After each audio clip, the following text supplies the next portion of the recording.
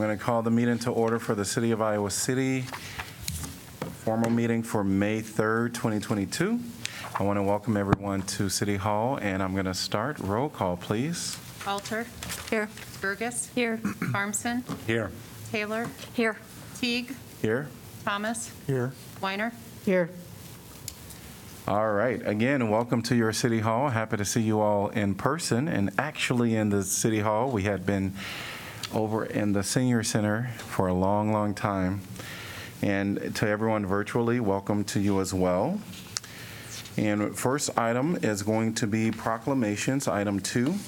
And 2A is going to be the Asian Pacific American Heritage Month and Asian American and Pacific Islander Day Against Bullying.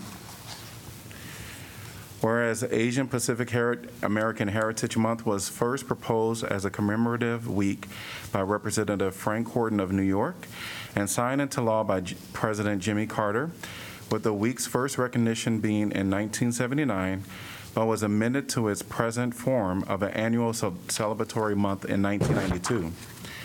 And whereas the term Asian Pacific is very broad and includes many peoples and cultures from the entire Asian continent to the Pacific Island groups of Micronesia, Melanesia, and Polynesia, and thus encompasses diverse populations within one group destination.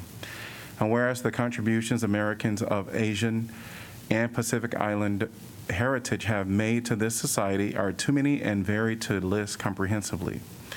And whereas the API community is the fastest growing racial group in America, and today is an important moment to recognize not only our long-term communities, but also our newcomers.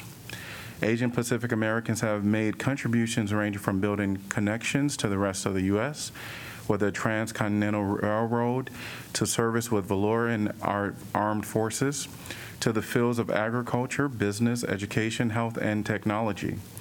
And whereas the API community has marked by a struggle for freedom, equality, and justice prevalent over the adversity of exclusion, persecution, incarceration, and disparities.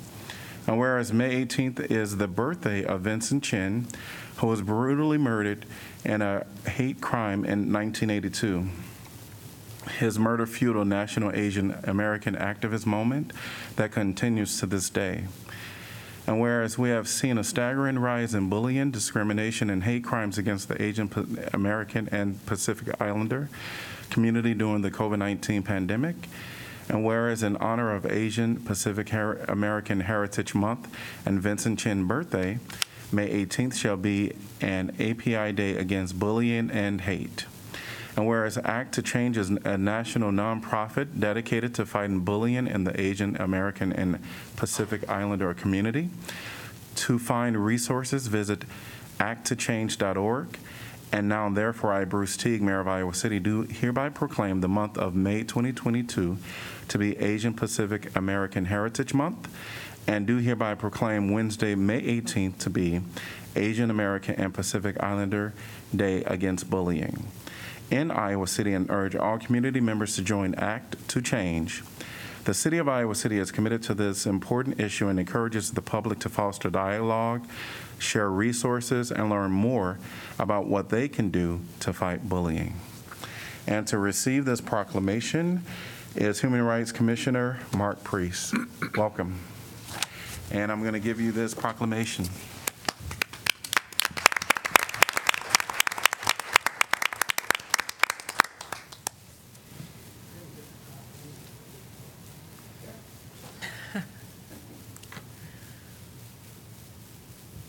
So, Mayor Teague and councilors, on behalf of the residents of Iowa City and the Iowa City Human Rights Commission and staff, we're grateful for this proclamation of this May as Asian Pacific Heritage Month and Wednesday, May 18th as Asian American and Pacific Islander Day Against Bullying. As a diverse Iowa community, residents of Iowa City have the privilege to become culturally aware and empathetic toward our minority residents. We can be allies for each other, and then come such times as these when we must increase our ability and willingness to be advocates for minority residents and new residents of Iowa City. And now, because of racist rhetoric from leaders, our Asian American and Pacific Islander neighbors welcome proclamations just such as this one that are beyond rhetoric and inspire attention, advocacy, and change. Thank you very much. Thank you. Item 2B is Bicycle Month and Bike to Work Week, and this will be read by Councilor Burgess. Whereas the bicycle is an economical, healthy, and environmentally sound form of transportation, recreation, and enjoyment. And whereas increasing bicycle access and safety enables residents of Iowa City, including young people, to participate more fully in the educational, social, and economic life of our community. And whereas the metro area bicycle network, including our off-street trail system, now attracts bicycle tourism and economic development that helps to support and sustain local businesses. And whereas throughout the month of May, residents of Iowa City can experience the joys of bicycling by participating in educational programs, rides, commuting events, charity events, or by simply going for a ride. And whereas these activities create greater public awareness of rights and responsibilities of bicyclists to improve safety for all. Now, therefore, on behalf of Bruce Teague, Mayor of Iowa City, I do hereby proclaim May 2022 to be Bicycle Month and May 16th to 22nd as Bike to Work Week in Iowa City, and urge all residents who are able to join in this observance by bicycling for fitness, recreation, or to commute to work.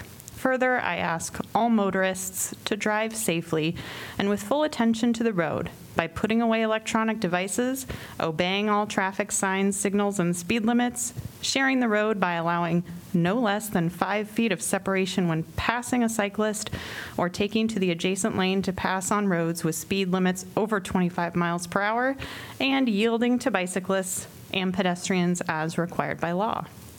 And to accept this proclamation is Aria Sabiti from Bike Iowa City.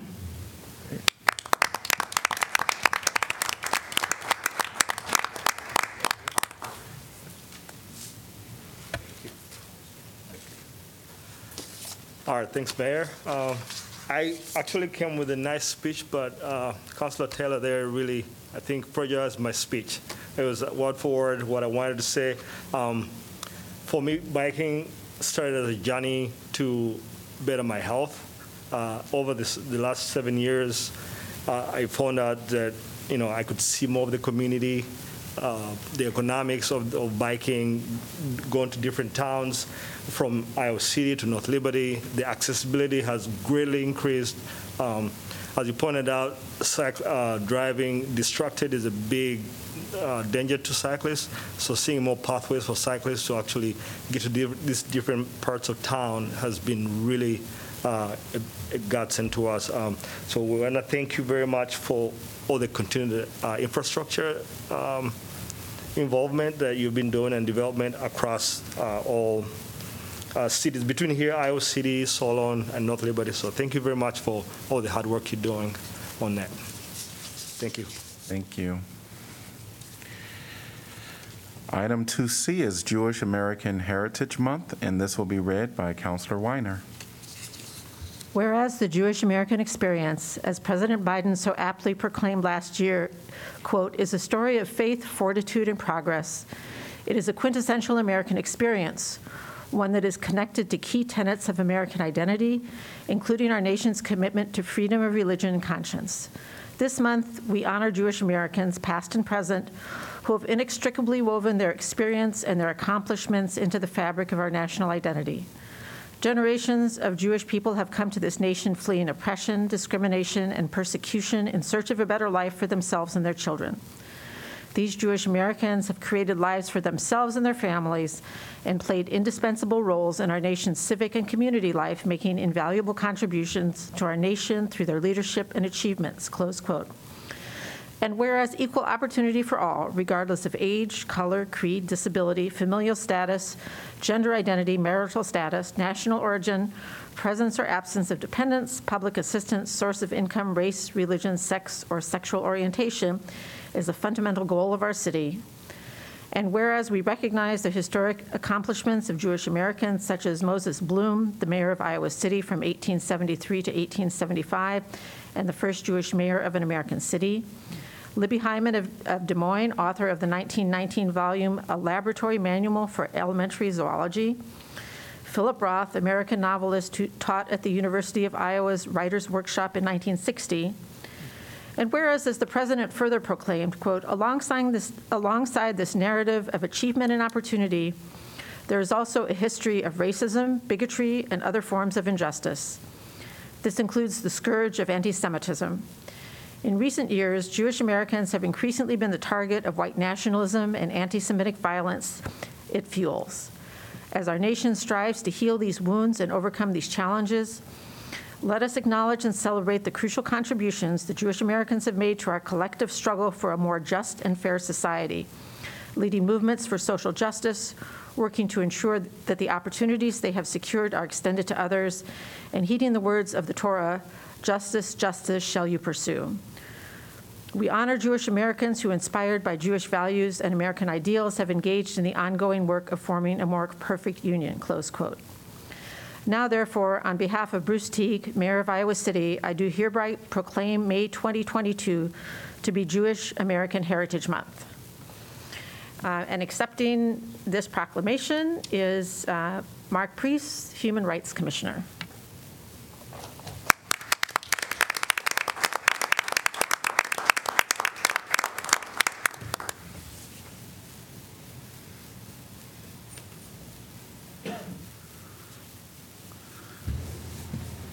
Councilor Weiner and Mayor Teague, all councilors, on behalf of the residents of Iowa City and the Iowa City Human Rights Commission and staff, we're grateful for this proclamation of May 2022 being designated Jewish American Heritage Month in Iowa City.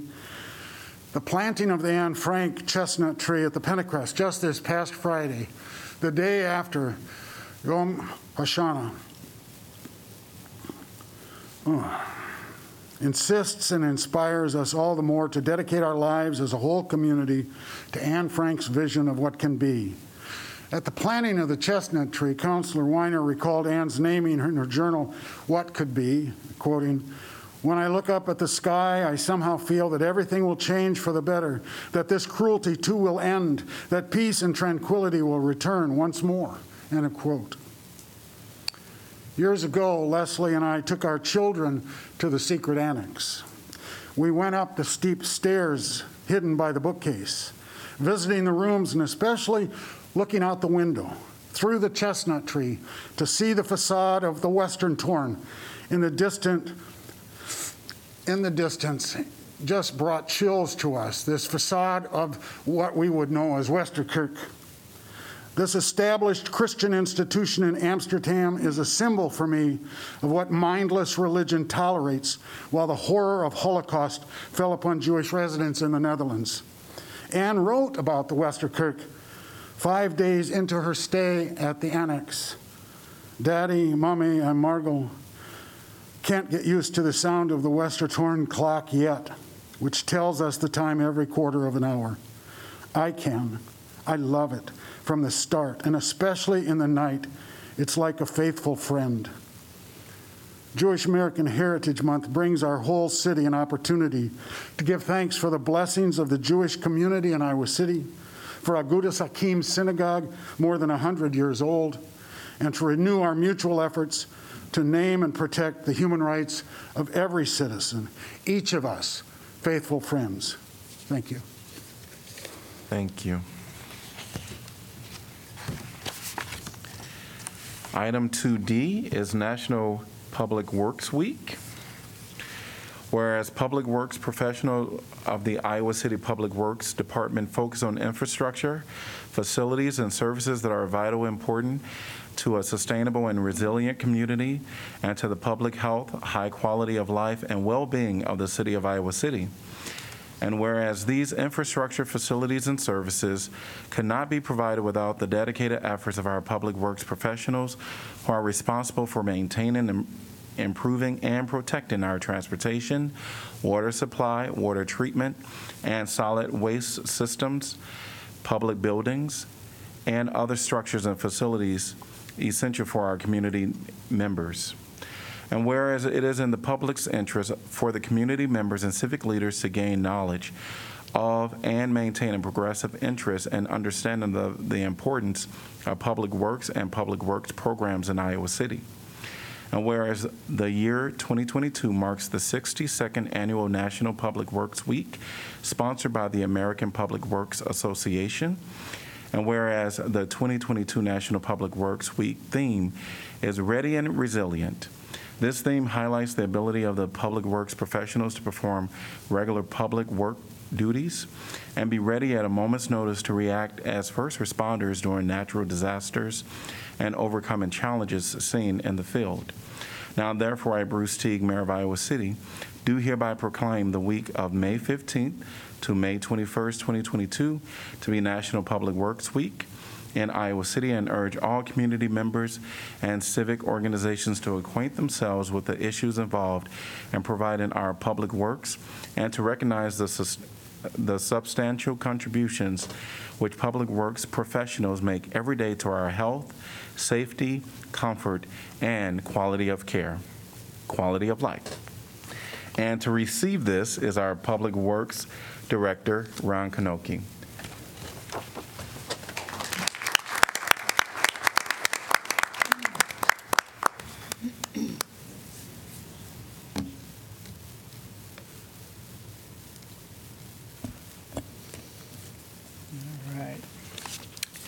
Mr. Mayor and Council, good evening. On behalf of the 166 Public Works professionals in the Iowa City Public Works Department, I would like to thank you for the National Public Works Week proclamation. The dedicated professionals who work in our engineering, equipment, resource management, streets, wastewater, and water divisions exemplify this year's theme, Ready and Resilient. Whether we are providing the everyday services made more challenging by COVID or responding to extreme weather events, the Public Works Department is ready and here to serve our community. I would like to thank you for your support of our operations. Last year, I reported the Public Works Facility Phase 1 project was recognized by the American Public Works Association as the Public Works Project of the Year in the Structures category for 2021. This year, this project has been recognized by the American Institute of Architects Committee on Environment with one of the 2022 CODI Top 10 Awards. We look forward to Saturday, May 21st, when we will have the opportunity to showcase this building with an open house. We invite all community members to stop by between 8 a.m. and 5 p.m. The city will have vehicles from its fleet on display with a Touch a Truck event. You have the ability to learn more about the services the city provides, as well as tours of the new building and the fire training tower. We will also have indoor roller skating, live music, food vendors, and a quilt show in partnership with the Old Capitol Quilters Guild. The quilt show has been titled Beauties Amongst the Beasts. The Summer of the Arts will host a free screening of The Field of Dreams at the Napoleon Park at sunset. The Public Works Open House will be held during National Public Works Week on Saturday, May 21st at 3810 Napoleon Lane between 8 a.m. and 5 p.m. And parking for the event will be available at the Napoleon Park Softball Complex. Thank you. Thank you. We're going to could I get a motion to approve our consent calendar, which is items 3 through 7? So moved. Second. All right. And would anyone from the public like to address any item on our consent agenda? If you are present, we ask that you come forth. There are sign-in sheets that you can sign in at the podium. There are also stickers at the back that you can place in the basket at the podium. And we ask that you limit your comments to 3 minutes or less, and we're going to welcome you today. Hello, my name is Brandon Ross, Iowa City resident, United States citizen. Listening to all the intros about Asian American Day and bicycles and such, I mean, none of this will be possible. Summer of the Arts, all things that we appreciate, the special Jewish day. If we engage in nuclear war, the United States with Russia. My mom's family was Jewish, from Kiev and also from Hey, cities. Brandon. Yeah. So This is the consent agenda, Oh, okay. but if you want to come back up during Oh, I the- didn't understand. I thought when you said anything that was not on the agenda. Yeah, Well, that was quite a mishap for me. I'm sorry. I feel like Mayor Bloom, who only got 2 years. I must have misspoke. Sorry about that. No, Is you didn't. anything- I think it's the masks. All right. Sorry. So anything on the consent agenda? Anyone want to address this? Seeing no one, council discussion? I simply want to congratulate and thank Ellie Meglin for her recent appointment as our liaison, our student liaison. And Keaton Zimet is the alternate, and I look forward to meeting and liaising and getting to know better. And finally, I just want to thank Anna for her service. I feel like our future is very strong with what you guys bring to the table, and I'm just really excited and say thank you for the service that Anna has already provided. Here, here. Any other comments? Yeah, I just wanted to note on about item 6D, just call people's attention to the approving a commercial energy efficiency improvement grant agreement between the Lasansky Corporation and the City of Iowa City. It just really allows, it's the type of grant that really allows for energy efficiency upgrades to important buildings. All right. Roll call, please. Thomas? Yes. Weiner? Yes. Alter? Yes. Burgess? Yes. Harmson? Yes. Taylor? Yes. Teague? Yes. Motion passes 7-0. Now we're at item number 8, which is the consent agenda. Community No. Community comment. Oh. I am, sorry about that. We are at community comment. I must have said the wrong thing. All right.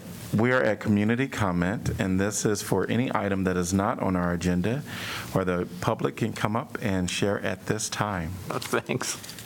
Welcome again, Brandon. Brandon Ross. Oh, wow. All right. So I was just about to say that I have family from Poland and from Ukraine. I have noticed that there are signs up in Iowa City with Iowa City's logo, UNESCO City, please support Ukraine.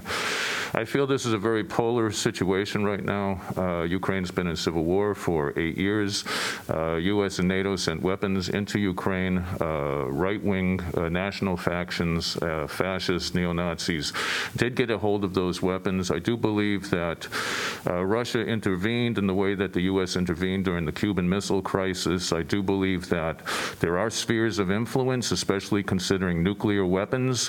When Khrushchev sent weapons over to Cuba because Cuba was a sovereign state, the U.S. was bothering with military and regime change operations such as Bay of Pigs.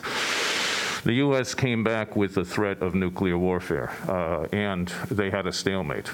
Now, in this situation, Russia's border country, which is Ukraine, has had a civil war going on for 8 years. There have been 3 leaders in Ukraine: Yanukovych, Poroshenko, and Zelensky. And despite that, Zelensky wants weapons, and we keep sending him weapons, and Nancy Pelosi promises weapons, and we just spent $33 billion on weaponry to send to Ukraine. I believe this is the wrong position. It is the wrong position for NATO to be involved in Ukraine. Many people have said this before, including Stephen F. Cohen, the historian of the Russian historian, as well as John Mearsheimer, Russian historian, as well as Henry Kissinger, who said that we should never be in Ukraine. It is a neutral state. People in Ukraine are dying. They do not care whether the bombs come from the left or the right. They do not care. A third of the country is Russian, culturally Russian, pro-Russian. A third of the country is right-wing. It's a very complex situation. So when I see the flags on people's houses with Ukraine flags or buttons or things like this, I think they are fetishes and they are appalling. So my suggestion is that people, if you really want to help Ukraine, all those niceties are not going to help Ukraine. More weapons are not going to help Ukraine. please, please call or write, or both, your senators, your congresspeople, the White House, and please appeal to Joe Biden and your senators and congresspeople to please withdraw weapons, withdraw NATO, and negotiate, negotiate, negotiate. The goal is détente. We can talk here all night long about all these different issues that we're interested in, but if we get a nuclear war with Ukraine, with Russia, it's over. So I want to say that also Russia, for Jewish people, is a safer place than Ukraine, and I have friends there. Thank you. So thank you so much. Thank you. Anyone else want to address during this time? Welcome. And we'll ask that people give their name and the city they're from, and their, yes, welcome. Okay, hi. My name is Mazahar Saleh. I'm the director of the Center for Worker Justice. This is my name. Today we just have a quick presentation about wage theft. And I will start how you do this. Slideshow, right? Yeah. Okay, wage theft. Yeah, I just want to talk to you a little bit about the Center for Worker Justice. Most of you know what we do, but for the public, we just empower low-wage workers to identify an issue in the community and start organizing around them. We have many victories during our, by the way, this is our 10th anniversary, will be on September. So during these 10 years, one of the victories that we have, we created the first community ID in the Midwest, Johnson County Community ID, where a lot of people now using it and keep this community safe. We increased the minimum wage to $10.10, and you know what happened? Des Moines just decided to take that opportunity from the county, but still Center for Worker Justice did not stay silent. We reached out to a lot of businesses in the area, and they committed to pay $10.10 as a minimum. So far, we registered 165 businesses committed voluntarily to keep paying $10.10 as a minimum. And also we do some kind of English classes, know your right training, and all this kind of training. One of our unique projects during the pandemic, we created this program called From My Home to Yours, where we receive a lot of donation from the caring community member, where they donate their stimulus check. And also we receive some fund from the city of Iowa City County, Johnson County, and so far we helped over 700 families by giving them between $300 to $600. So also we help people applying for the state programs during COVID. And the Center for Worker Justice has recovered more than $170,000 in unpaid wages. 80% of that theft case were in Iowa City, whether the people live in Iowa City or the business in Iowa City. So wage theft could be what's wage theft? Wage theft, it could be just basically you work somewhere, never get paid, or you misclassified as independent contractor where you work hourly, or stealing tips, or like working off the clock, like many kind of wage theft cases. And I think I'm going to turn it to. Oh, I still have 50 cents. Okay, what we do, we don't like to really just highlight the business as a bad business. Our goal is just to recover wages. So the first step we do, we gather the information, give the employer a call, and after that, if it's work, that's fine. Otherwise, we will escalate it by sending a delegation. And some of you went in a delegation before, so to demand that employer to pay. If it's work, okay. Otherwise, we escalate it. We will do it as a request from the employees. We escalate it to do a protest, and also at the same time, filing a complaint with the Department of Labor, and also do like a press release and like bring in the media and just make it like a public issue. I'm going to turn it to Kelly to give you some example. Great, thank you. Welcome. Hi, I am Kaylee Simmons. I'm a community organizer at the Center for Worker Justice. So I'm going to walk you through some examples of cases that we've seen in Iowa City. This one was recovered at the beginning of 2022. So these two individuals were married, and they had previously worked at the bar that was there before. And so this new bar wanted to keep these old employees, so they offered to pay both of them at a rate of $25 an hour, but they were supposed to clock in through the alarm system when they walked in the door, but half the time that alarm system wasn't working, so there was sort of a miscommunication here, and they only ended up getting, one of them got a check for $290-something. So they came to us, and we delivered a letter, and we got in touch with the CEO of this bar, and we were able to sit down and help them recover $423.32 each. This was the case at Taco Loco in Iowa City. Again, a married couple, they were working here, they were paid in cash, and then they stopped receiving pay altogether. When they came to CWJ, we also realized that they were not getting paid overtime, so we held a delegation to deliver our letter, and we ended up recovering $1,257.91 for Sophia and $1,182.13 for Francisco. Rita Sandres, this is a case that is pretty public right now. Rita was not properly being paid overtime for 13 years of her employment. She was only getting paid half-time, or regular time, instead of time and a half. So we've held numerous delegations, I think 2 or 3 delegations, to deliver a letter to the employer stating that we'd like to discuss this issue, and he was working with us at the beginning, but unfortunately those negotiations kind of died down. So Rita wanted to escalate the situation. We held a protest, and we are currently in the middle of negotiations. We had a meeting on Monday. We'll have a meeting on Friday about this, and hopefully we can recover some overtime wages for her. Henry Torres, he works in construction. We've been seeing a lot more of wage theft cases from construction. He was subcontracted by a contractor to do roofing and siding, and he had been paid up until November for every job he completed, and then all of a sudden the payment stopped coming in. So we held a delegation, and we met with the employer, and he is working on payments towards $12,500 of unpaid wages. And Santos was misclassified as an independent contractor. He's promised a wage of $27 an hour. After that, they reduced his pay by $2 an hour and refused insurance benefits because he was an independent contractor. And so CWJ held a delegation. We helped him recover $1,109. Thank you.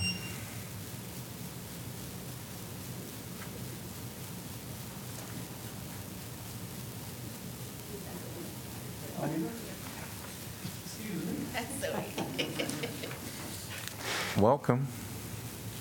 Good evening. My name is Greg Hearns. I'm president of Iowa City Federation of Labor, also vice president for CWJ. I just want to read something here real quick. I try not to be too redundant and cover some of the same things that Mazahir said. But every year, far too many Iowans experience wage theft when they are cheated out of wages they have earned. Some are not paid for all of the hours they actually work. Some are paid off the books at less than the legal mandated minimum wage. Some earn tips that they do not get to keep. Some are not paid at all at the legal mandated rate for overtime. Some leave a job or contract arrangement and never receive their final paycheck. Annually, wage theft deprives low-wage Iowa workers of an estimated $600 million, deprives state and local governments of revenue, and puts law-abiding businesses at a competitive disadvantage. And by the way, this report was put out in August of 2012 by the Iowa Policy Project. So low-wage Iowa workers miss out on an estimated $600 million in wages each year. Wage theft may be costing the state at least $45 million annually in unpaid tax revenue, plus another $14 million in lost revenue to the state's unemployment fund. Iowa's enforcement of wage and hour laws lag far behind national and regional peers. Iowa enjoys just a single investigator to enforce the law for 1.2 million private sector workers. Wage theft disproportionately affects workers in certain sectors of Iowa economy, including restaurants, construction, small businesses, and the meatpacking and food processing industry. Wage theft has a disproportionate impact on Iowa's growing low-wage workforce and on immigrant workers. I spent 40 years in organized labor. And until this report came out in 2012, I wasn't familiar at all with the term wage theft. Because in organized labor, you very seldom see wage theft. If someone is shorter on their paycheck because of overtime or something like that, we have a grievance process that we can go through or take it all the way to arbitration. If you're not part of a collective bargaining agreement, you don't have those resources. So that's why so many people are reaching out to the Center for Workers' Justice for help. Center for Workers' Justice have helped people from as far north as Waterloo and far south as the city of Davenport. So it shows that we're covering a lot of ground and we're making a lot of difference. It's no wonder that people who engage in wage theft don't want employees organizing. Being the only organization that fights wage theft, CWJ fought for workers from far north of Waterloo and south of Davenport, like I said. A few short years ago, we were able to raise the minimum wage in Iowa City and surrounding communities. It was because our community worked side by side with our elected officials that we were successful, when national lawmakers of Des Moines was not willing to do so. Timing? Okay, that's good. Thanks a lot for your time. I really appreciate it. Thank you. Thank you. Welcome. Thank you. My name is Shel Stromquist. I'm a resident of Iowa City, and I'm an ally of the community ally of the Center for Worker Justice, and also chair of the Finance Committee of the Center. I just want to make a few quick points complementing what you've already heard. We have every indication that wage theft is not just a long-standing problem, but it's a deepening problem. And it's been deepened by the impact of the pandemic, as has so many things. The kind of industries we have in Iowa City, the construction and leisure industries in particular, and restaurants and so forth, are chronic industries that have high levels of wage theft. And so I think it's particularly incumbent upon us as a community to begin to try to address this in a systematic and concerted way. And what we're seeing is the tip of the iceberg. We know from our encounters with people who have experienced wage theft how fearful they are to come forward. These are low-wage workers, many of them immigrants, many of them fearful to make claims for the wages they have actually earned. And so we feel it's particularly important now to step forward and in a sustained and concerted way to address this problem as a community. And the Center for Worker Justice has a strong track record, as you've seen. These ARPA funds are not regular budgeted funds. These are special funds designed to address particular concerns and constraints that have developed in the pandemic. And so we urge you to support the proposal that we put forward to you, to North Liberty, to the city of Coralville, and to Johnson County. And the others have all indicated their willingness to support this proposal. What we're basically asking for is enough support to carry on a 5-year program to systematically address this issue, to begin to build trust and expand outreach in the community so that people who are fearful and hesitant to come forward realize that they have a right. They have a right to do this. We need to educate the community more widely about labor rights and how absolutely unfair this kind of thing is. It's unfair obviously to the vulnerable workers. It's also unfair to the community because it means, among other things, lost purchasing power and unpaid taxes. It's unfair to employers who do the right thing. So we as a community need to be more concerted, and we want to be able to train volunteers in a more systematic way, to draw on other allies, to facilitate a broader network in the community that can really systematically address this. Thank you. Thank you. And anyone else? I do see someone online. I'm going to welcome Noah. Welcome. Hello, you can hear me, right? Yes, we can. Okay, perfect. A couple things tonight. Okay, so last week, I'm not myself as a cop, but I called 911 because I saw one of ICPD's cop cars driving completely recklessly without their emergency, without any light, sirens, or anything. That if any person who was not a cop had driven like that, they would have been immediately pulled over for reckless driving. So, I mean, and this is not the first time I've seen ICPD drive recklessly without any lights or anything like that.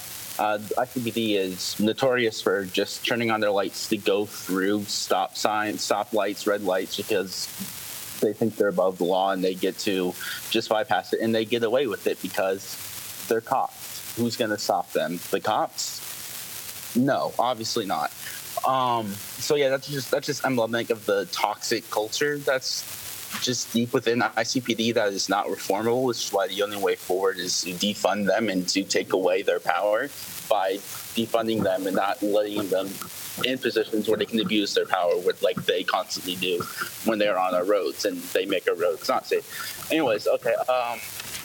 And then the city refuses to release body cam footage of complaints against ICPD because the city has chosen that they would rather protect cops rather than let the public see the complaints against cops. And I'm just going to talk about what I've been talking about, I don't know, since, y'all changed your rules. The city is currently forcing people to live outside because you are not providing a 24/7 low barrier emergency shelter, especially since the winter shelter is no longer an option in Shelter House. It has turned people away because there's not enough capacity in Shelter House. And the city, by its inaction, is forcing people to live outside. So stop forcing people to live outside. Open the emergency shelter now. Y'all do something. Stop forcing people to live outside. Aura, stop forcing people to live outside. Bruce, stop forcing people to live outside. Pauline, stop forcing people to live outside. John, stop forcing people to live outside. Sean, stop forcing people to live outside. Pauline, Janice, stop forcing people to live outside. I think I named you all. Oh, sorry, and Megan, stop forcing people to live outside. Redmond, stop forcing people to live outside. And Jeff, especially fuck you, you're a fascist, and stop forcing people to live outside. You're a liar too, Jeff. You're a massive liar, and you can't answer your damn emails. Jeff, Redmond, and all of you, answer your gosh damn emails. Is it really that hard to answer emails and stop forcing people to live outside? Because I feel like, obviously you refuse because you don't give a shit about the house's community. That's why you force them to live outside. That's the only conclusion that any reasonable person can come to, because you refuse to provide shelter to them. You should be ashamed. Thank you. Would anyone else like to address a topic that is not on our agenda? Seeing no one, thanks to everyone that has been a part of our community comment. We are on to item number 9, which is 2022 water pavement patching. This is a resolution approving project manual and estimate of cost for the construction of the 2022 water pavement patching project, establishing amount of bid security to accompany each bid, directing city clerk to post notice to bidders, and fixing time and place for receipt of bids. I'm going to open up the public hearing, and welcome. Thank you. Just a second. So I'm Marty Van Dyke. I'm with engineering. This is an annual project where we repair pavement that was damaged from water main breaks. So basically, when there's a water main break, the water division will repair the main, and then if pavement was damaged, they'll backfill with rock or do a temporary asphalt patch. And then this project combines all of the permanent pavement repairs into one project. So these are the locations for this year. So they all had a water main break this past winter or early spring. And so they all need street, sidewalk, or driveway repairs. And then as additional water main breaks occur, we'll add those to this project as well. So the estimated construction cost just for the previously listed sites is $175,000. The bid opening would be May 25th, and we'd award the contract June 6th. Then we'd have the contract until the beginning of November, but construction for each individual site would only last about a week. So that's kind of an overview of the project, and I'm happy to answer any questions. No questions, thank you. Would anyone from the public like to address this topic? If so, please come forth.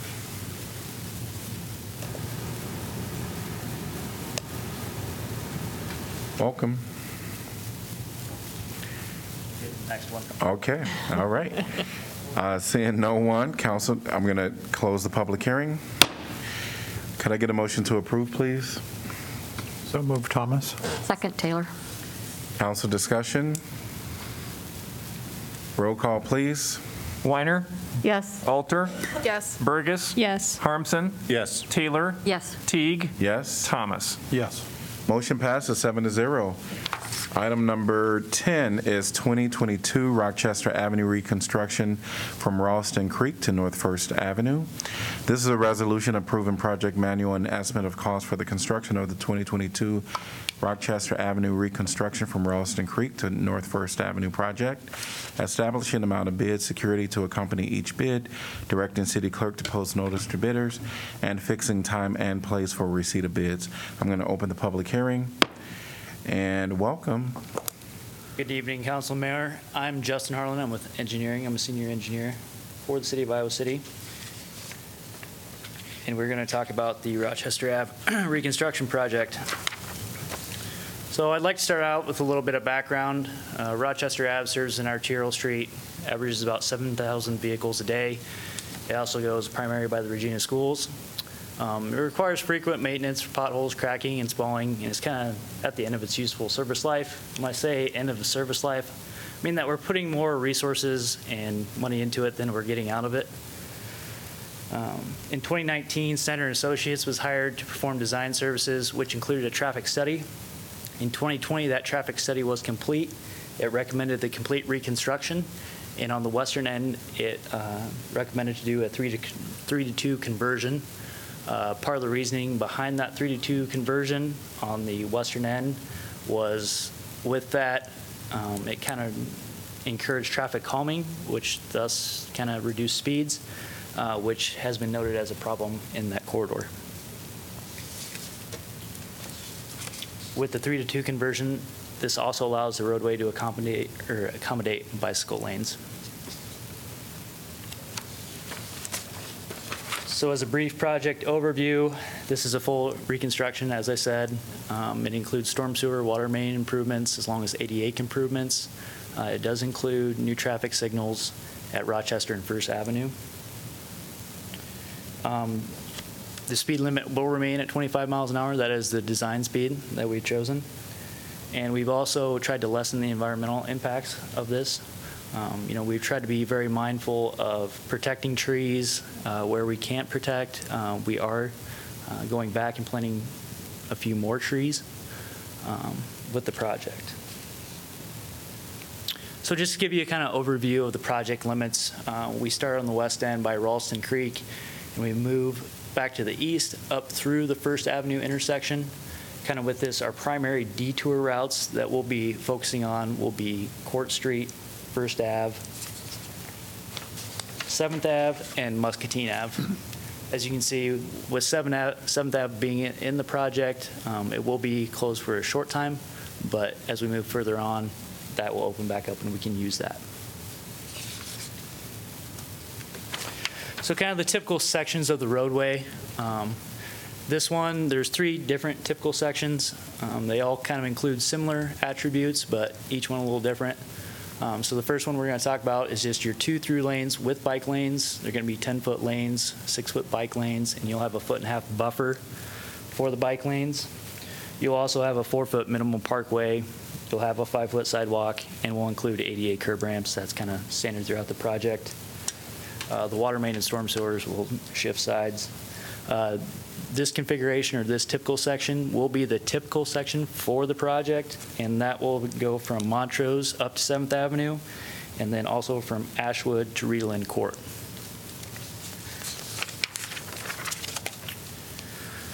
So our second one is the cross-section that goes from that north 7th Avenue up to Ashwood. It does not include sidewalk on the south side, as we've kind of discussed over other council meetings. That was decided.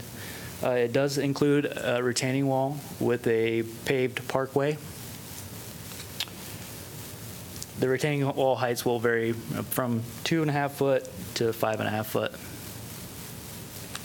And the parkway will be entirely paved. I know it kind of shows on that cross-section, there's a little green there on the right side. That will be paved. It allows for snow storage, as well as lessens the maintenance on residents to go out there and mow it, and city staff. So our third section is kind of the section up by Regina Schools. It kind of goes from Ashwood up to that First Ave. There will be a two-way left turn lane, or twiddle. It includes bike lanes. That twiddle will be 11 foot. Also includes, your sidewalks, ADA ramps, and it will include a pedestrian island for refuge for pedestrians crossing that way. We know there's a large volume of pedestrians that cross that location, and we would like to increase their safety where possible.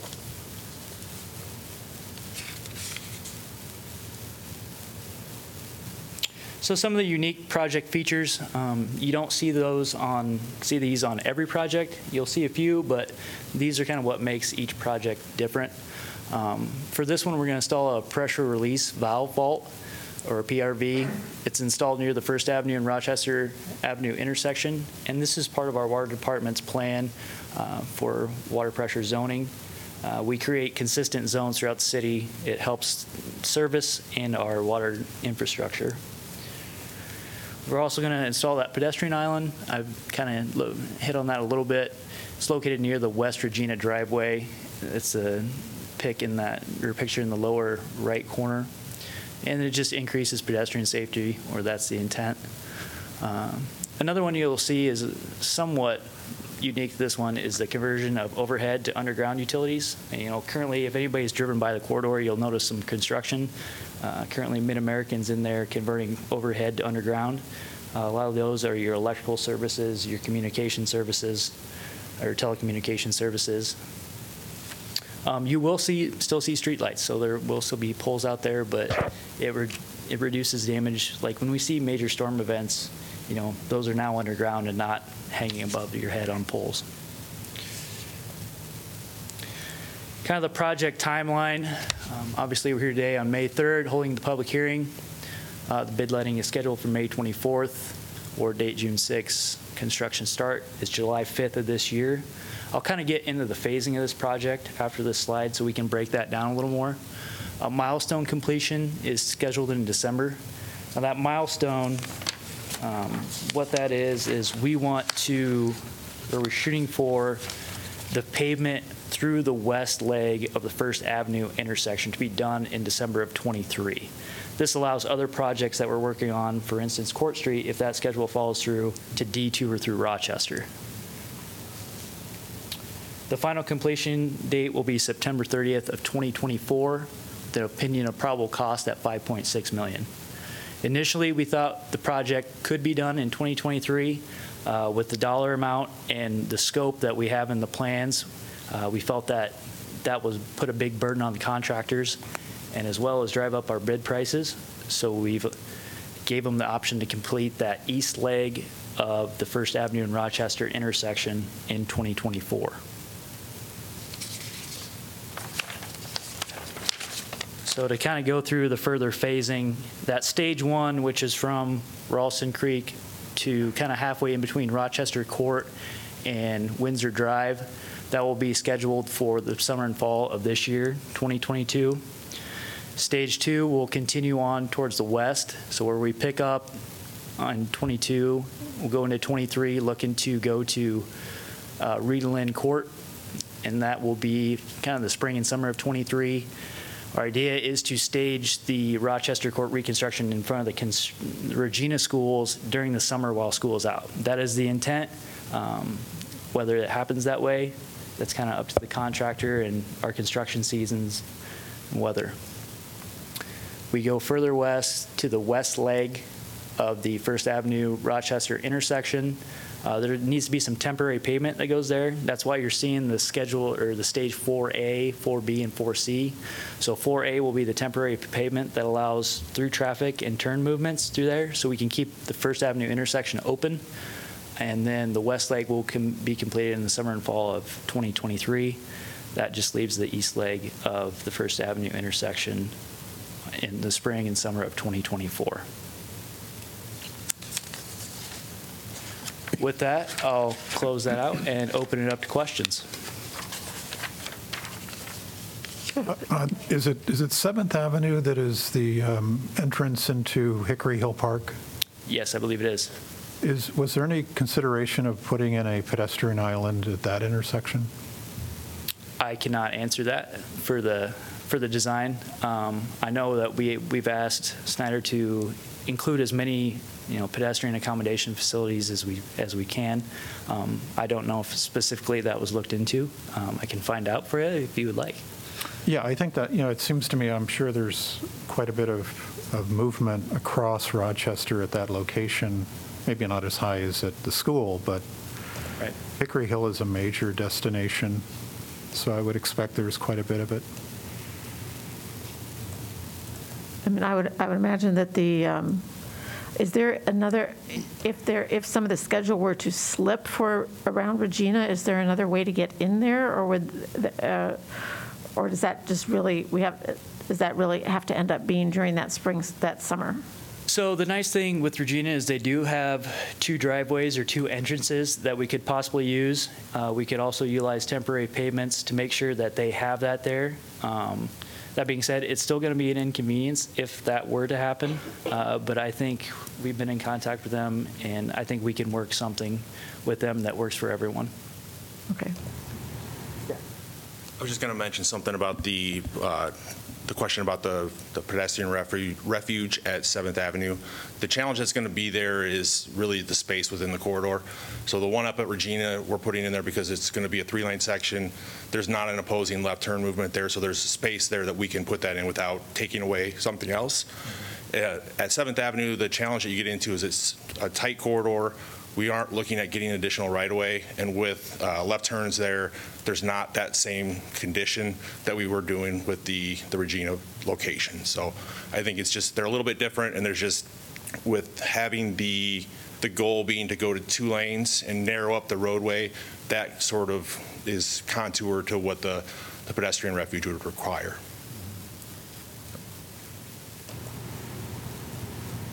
Any other questions? Thank you. All right. Would anyone from the public like to address this topic? And welcome, Noah. Hello. Hello. So can you hear me? Hello.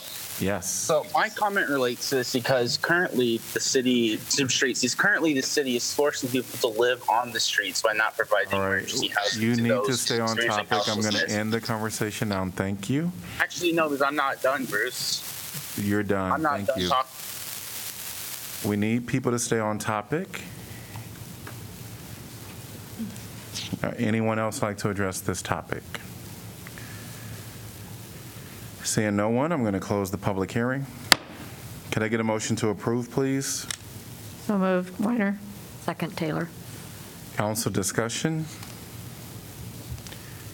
Roll call. Oh, please. It's going to be a long project. I mean, there are a lot of people up there. People are really going to have to get used to having their lives and routes disrupted and be prepared for it. And I guess that will require a fair amount of communication as well. So that, I mean, it's needed, and it's going to be a big, long project.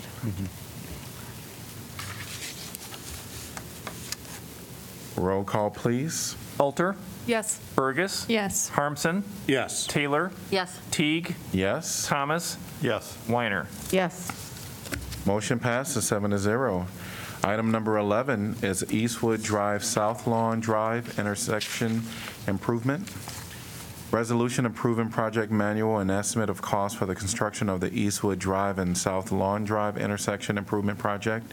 Establishing amount of bid security to accompany each bid. Directing the city clerk to post notice to bidders and fixing time and place for receipt of bids. I'm going to open the public hearing and welcome. Mr. Mayor and Council, good evening. Good evening. My name is Aline Dumaki, and I'm a senior civil engineer in the Public Works Department.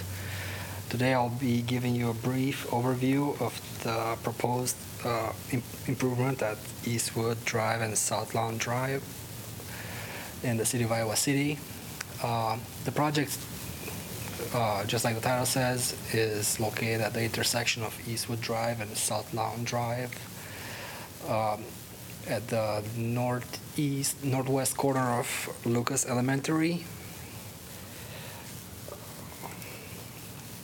The existing condition at this intersection show the pavement is beyond useful life, and there is deficient street drainage, deteriorated pavement.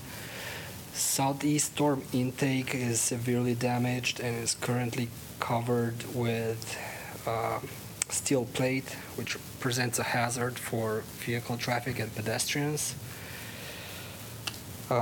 Sidewalk ramps are currently not ADA compliant, and this project will address all these issues. The proposed improvements are replacing the existing storm sewer system with new storm sewer pipe and intakes, upgrade existing 6-inch ductile iron water main to 8-inch PVC pipe, new 8-inch pavement with 6-inch integral curb and subdrains, new curb ramps to meet ADA compliance, the relocation of an existing fire hydrant. Some of the estimated quantities are 101 linear feet of storm sewer and associated structures, approximately 343 square yards of pavement replacement, approximately 156 linear feet of trenched water main, and approximately 106 square yards of sidewalk replacement and associated landscape restoration. The estimated cost for this project is $225,000, and the construction is scheduled to begin June 3rd with substantial completion date the Friday before the school starts, August 19, 2022, and the final completion date of September 30th, 2022. And with this, if you have any questions, I'll be more than happy to address them. Sorry, can you just repeat when the beginning of the project? Beginning of the project would be June 3rd. And end in September? September 30th. Thank you. Thank you. Great. Anyone from the public like to address this topic? And I'm going to welcome Noah. I do want to say that I've already warned you that you must stay on topic. If you do not stay on topic after this, you will not be recognized the rest of this meeting. But we do want to hear from you, so welcome, Noah. Hello. Welcome. Hello, yes. All you bastards, stop forcing people to live outside. Stop forcing people to live outside. Thank you. Anyone else from the public like to address this topic? Seeing no one, I'm going to close the public hearing. Can I get a motion to approve, please? So moved. Second. Moved by Weiner, seconded by Alter. Council discussion? Roll call, please. Burgess? Yes. Harmson? Yes. Taylor? Yes. Teague? Yes. Thomas? Yes. Weiner? Yes. Alter? Yes. Motion passes 7-0. Item number 12 is transit funding application. This is a resolution authorizing the filing of an application with the Iowa Department of Transportation for the fiscal year 2023, Iowa Department of Transportation State Transit Assistance and Federal Transit Administration funding. I'm going to open the public hearing, and I'm going to welcome our staff. Welcome. Good evening, Mayor, Council. Good to see you all back at home again. Yes. The MPO of Johnson County is going to be filing on our behalf a consolidated funding application, transit funding application on behalf of Iowa City Transit with the Iowa DOT. This is an annual process. You see me about this time every year. We are essentially asking for what is really formula funding. It's kind of our formal approval process to request the funding for both our state DOT funding, federal funding, and for our wish list of items, which we have a long wish list of items for transit. So in terms of state transit assistance program, the request is for approximately $571,000. In terms of our federal operating assistance, it's approximately $1.9 million in annual funding, and then for our paratransit services, it's approximately $155,000 in annual funding. And the request, I would call it the wish list items, in terms of what we hope to receive federal funding for is $21 million, and of course is inclusive of funding for a potential transit facility. So we want to make sure we keep that item on our wish list in the hopes of being granted grant awards in the future.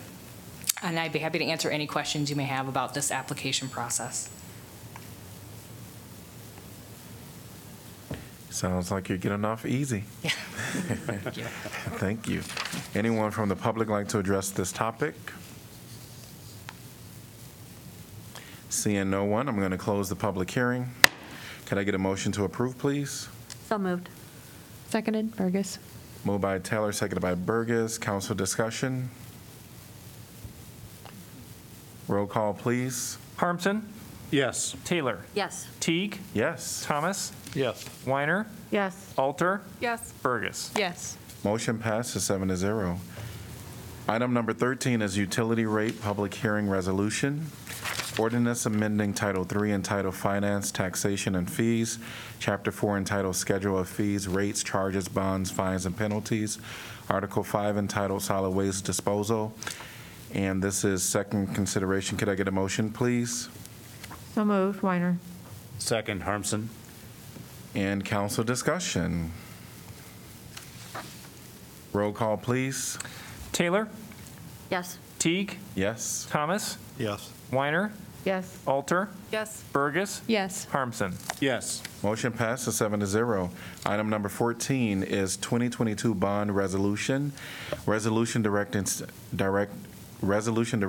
of $10,255,000 general obligation bond series 2022. Can I get a motion to approve, please?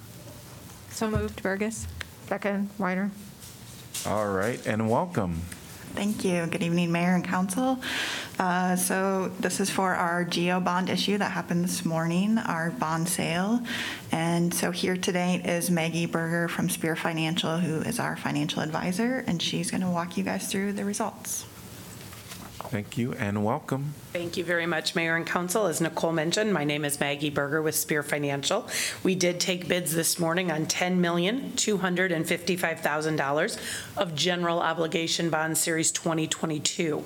You did receive 4 bids as part of that 30-minute window, and we are recommending the lowest true interest rate by law from Morgan Stanley and Company of New York, New York, at a true interest rate of 2.9355%. You can see from the first to the last, we range from a 2.9355 down to a 3.0586. We've also included that Moody's Investors Rating Report. The city does do this exercise when they're issuing debt, and you were reaffirmed at the AAA status, which is the highest that you can acquire from the rating agency.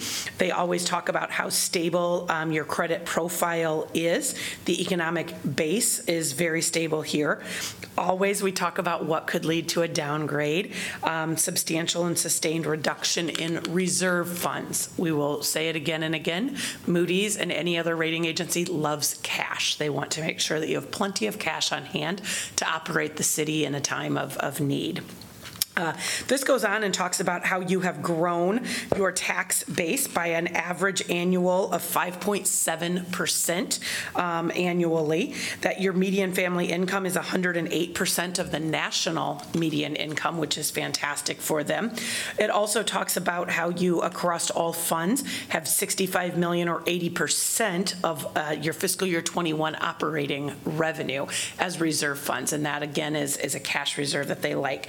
Amortization amortization is rapid within the city with 100% of your general obligation debt, principal and interest being paid within a 10-year period. So they do include the scorecard on the second to the last page of the report, and that does indicate, where you are in line with a AA, AAA, single A categories. We've seen some upward movement as well in fund balance, and that's always helpful to them. We've included the bid and bidders tabulation so that you can see the interest rates that were bid, and as part of this sale, you are receiving a small premium. We'll say small in comparison to years in the past, and really that premium is about $535,000. That is excess money that can be used not only for the debt service payments, but also any cost overruns on these projects that were part of this issuance. The final debt service schedule is on the back page, and we do always protect the city with a call feature, and that just means that the bonds become optionally redeemable after June 1st of 2028. Once that payment is made, you could call the bonds in whole or in part. Anytime after that date, you would also have the opportunity to refund them if interest rates are lower than that remaining 4 down to a 3.3%. With that, I'd be happy to answer any questions that you have this evening. Very detailed report. Thank you. Thank you. All right. Would anyone like to address this topic? Seeing no one from the public, council discussion. Roll call, please. Can we say something I don't real think we quick? had motions, Mayor. We don't have motions, but I Yeah, we wanted to. did. We did? Ferguson and Weiner.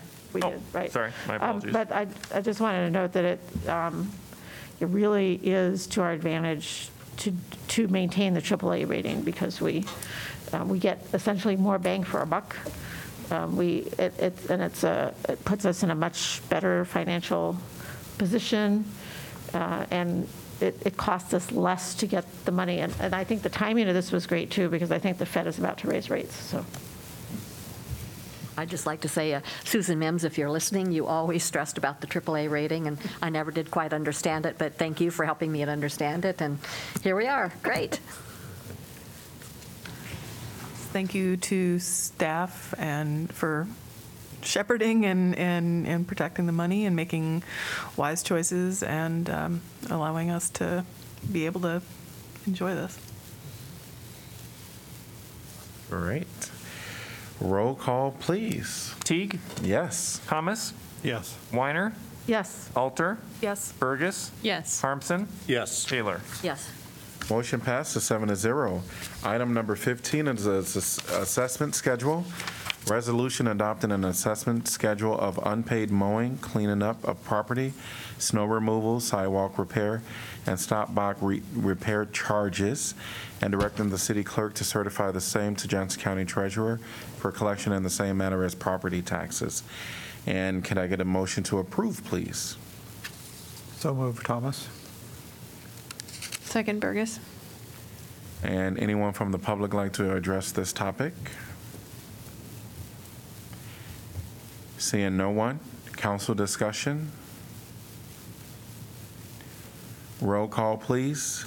Thomas? Yes. Weiner? Yes. Alter? Yes. Burgess? Yes. Harmson? Yes. Taylor? Yes. Teague? Yes, motion passes 7-0. Item number 16 is announcement of vacancies new. Applicants must reside in Iowa City and be 18 years of age unless specific qualifications are stated. Senior Center Commission, one vacancy to fill an unexpired term, effective upon appointment through December 31st, 2024. Applications must be received by 5 p.m. Tuesday, June 14th, 2022. Can I get a motion to accept correspondence? So moved. Taylor? Second, Alter. All in favor say aye. Aye. Any opposed? Motion passes 7-0. Item number 17 is an announcement of vacancies previous.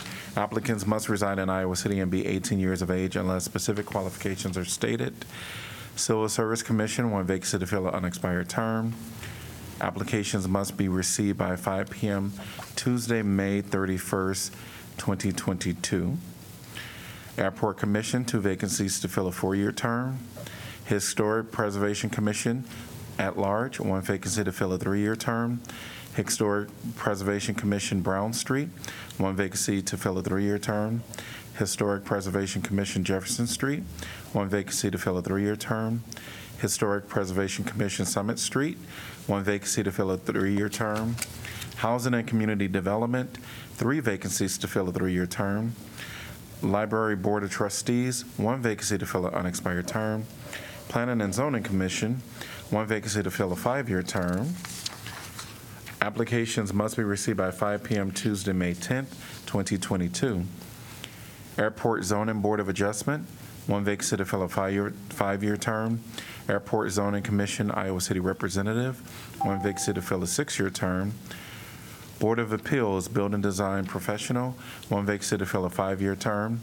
Historic Preservation Commission, East College Street, 1 vacancy to fill a 3-year term. Historic Preservation Commission, Jefferson Street, 1 vacancy to fill an unexpired term.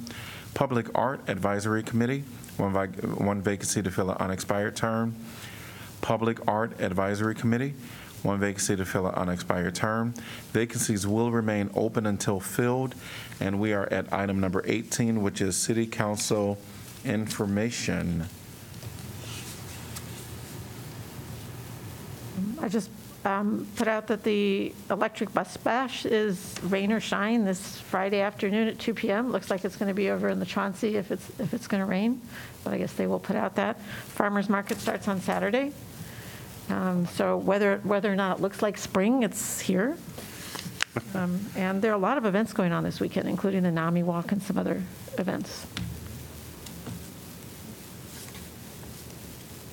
I just wanted to say thank you to those who came out for the premiere of A Decent Home last week in Iowa City. I know that several members of council were able to make it, and those who weren't have been showing a lot of interest in learning more about what was in the film, and so appreciate that because that really touches on our affordable housing crisis locally and across the country. So thank you for everybody in the community who got out to see that. That was a very powerful film, and your mom was one of the stars, so that was kind of fun, too. I might be a little biased and very proud of her for doing that work, so. Great lady. I just actually want to mention, I had a lovely meeting with a pickleball club that was at Mercer Park, and it was to look at the courts, but I now have a standing offer to learn. Free lesson. They don't charge for them, so. But no, they're just an amazingly enthusiastic and passionate group of people who, in fact, have been, kind of, they said during COVID, this was kind of a lifesaver for them to be able to be around and to, draw some pleasure. And I learned about pickleball in ways that I knew nothing about. I didn't realize it was as huge as it is. And so, and it's all ages. I mean, I met with some folks who, they were in their 80s, but they're teaching junior high kids. So it was just a really cool thing, and it's growing like crazy. So I just wanted to take an opportunity to shout out Myra and Dwayne and Jill Miller. Those were some ambassadors. I'm not sure if that's the exact name for them, but I think they self-styled it. So I did want to mention that I had an opportunity to see Pierre and Natasha in The Great Comet of 1812, which was a production of Riverside Theater. And congratulations to Riverside Theater. That is truly an extraordinary production. For our Iowa City Theater to be able to pull that off was really an accomplishment. Unfortunately, I think it's sold out now for the rest of its run, which may be through May 7th. I wish they could extend it because not many people can attend any one showing, and it's such a large production. I would want it to have as large an audience as it deserves, but in any event, congratulations to Riverside and all who participated. Great. Any other comments? I did want to just, again, say thanks to Councilor Weiner and to Mayor Pro Tem and to all of the councilors that's been filling in. Last week I was on vacation, a very much needed vacation, and there were great events happening that councilors definitely stepped in. I know Councilor Burgess was over in the South District, busy over there, and our councilors are real engaged. We just heard Councilor Thomas talking about, Riverside Theater. There's so much happening, and I do encourage people to get out, rain or shine. We're going to move on to item number 19, which is report on items from city staff, and we'll start with our city manager. Nothing tonight, Mayor. Yes, and we're going to start with our city attorney. Nothing for me, thank you. And then our city clerk. Nope. All right, and item number 20, can we get a motion to adjourn? I'll move. Taylor? Second, Weiner. All right, all in favor say aye. Aye. Any opposed? We are adjourned. Have a good evening, everyone.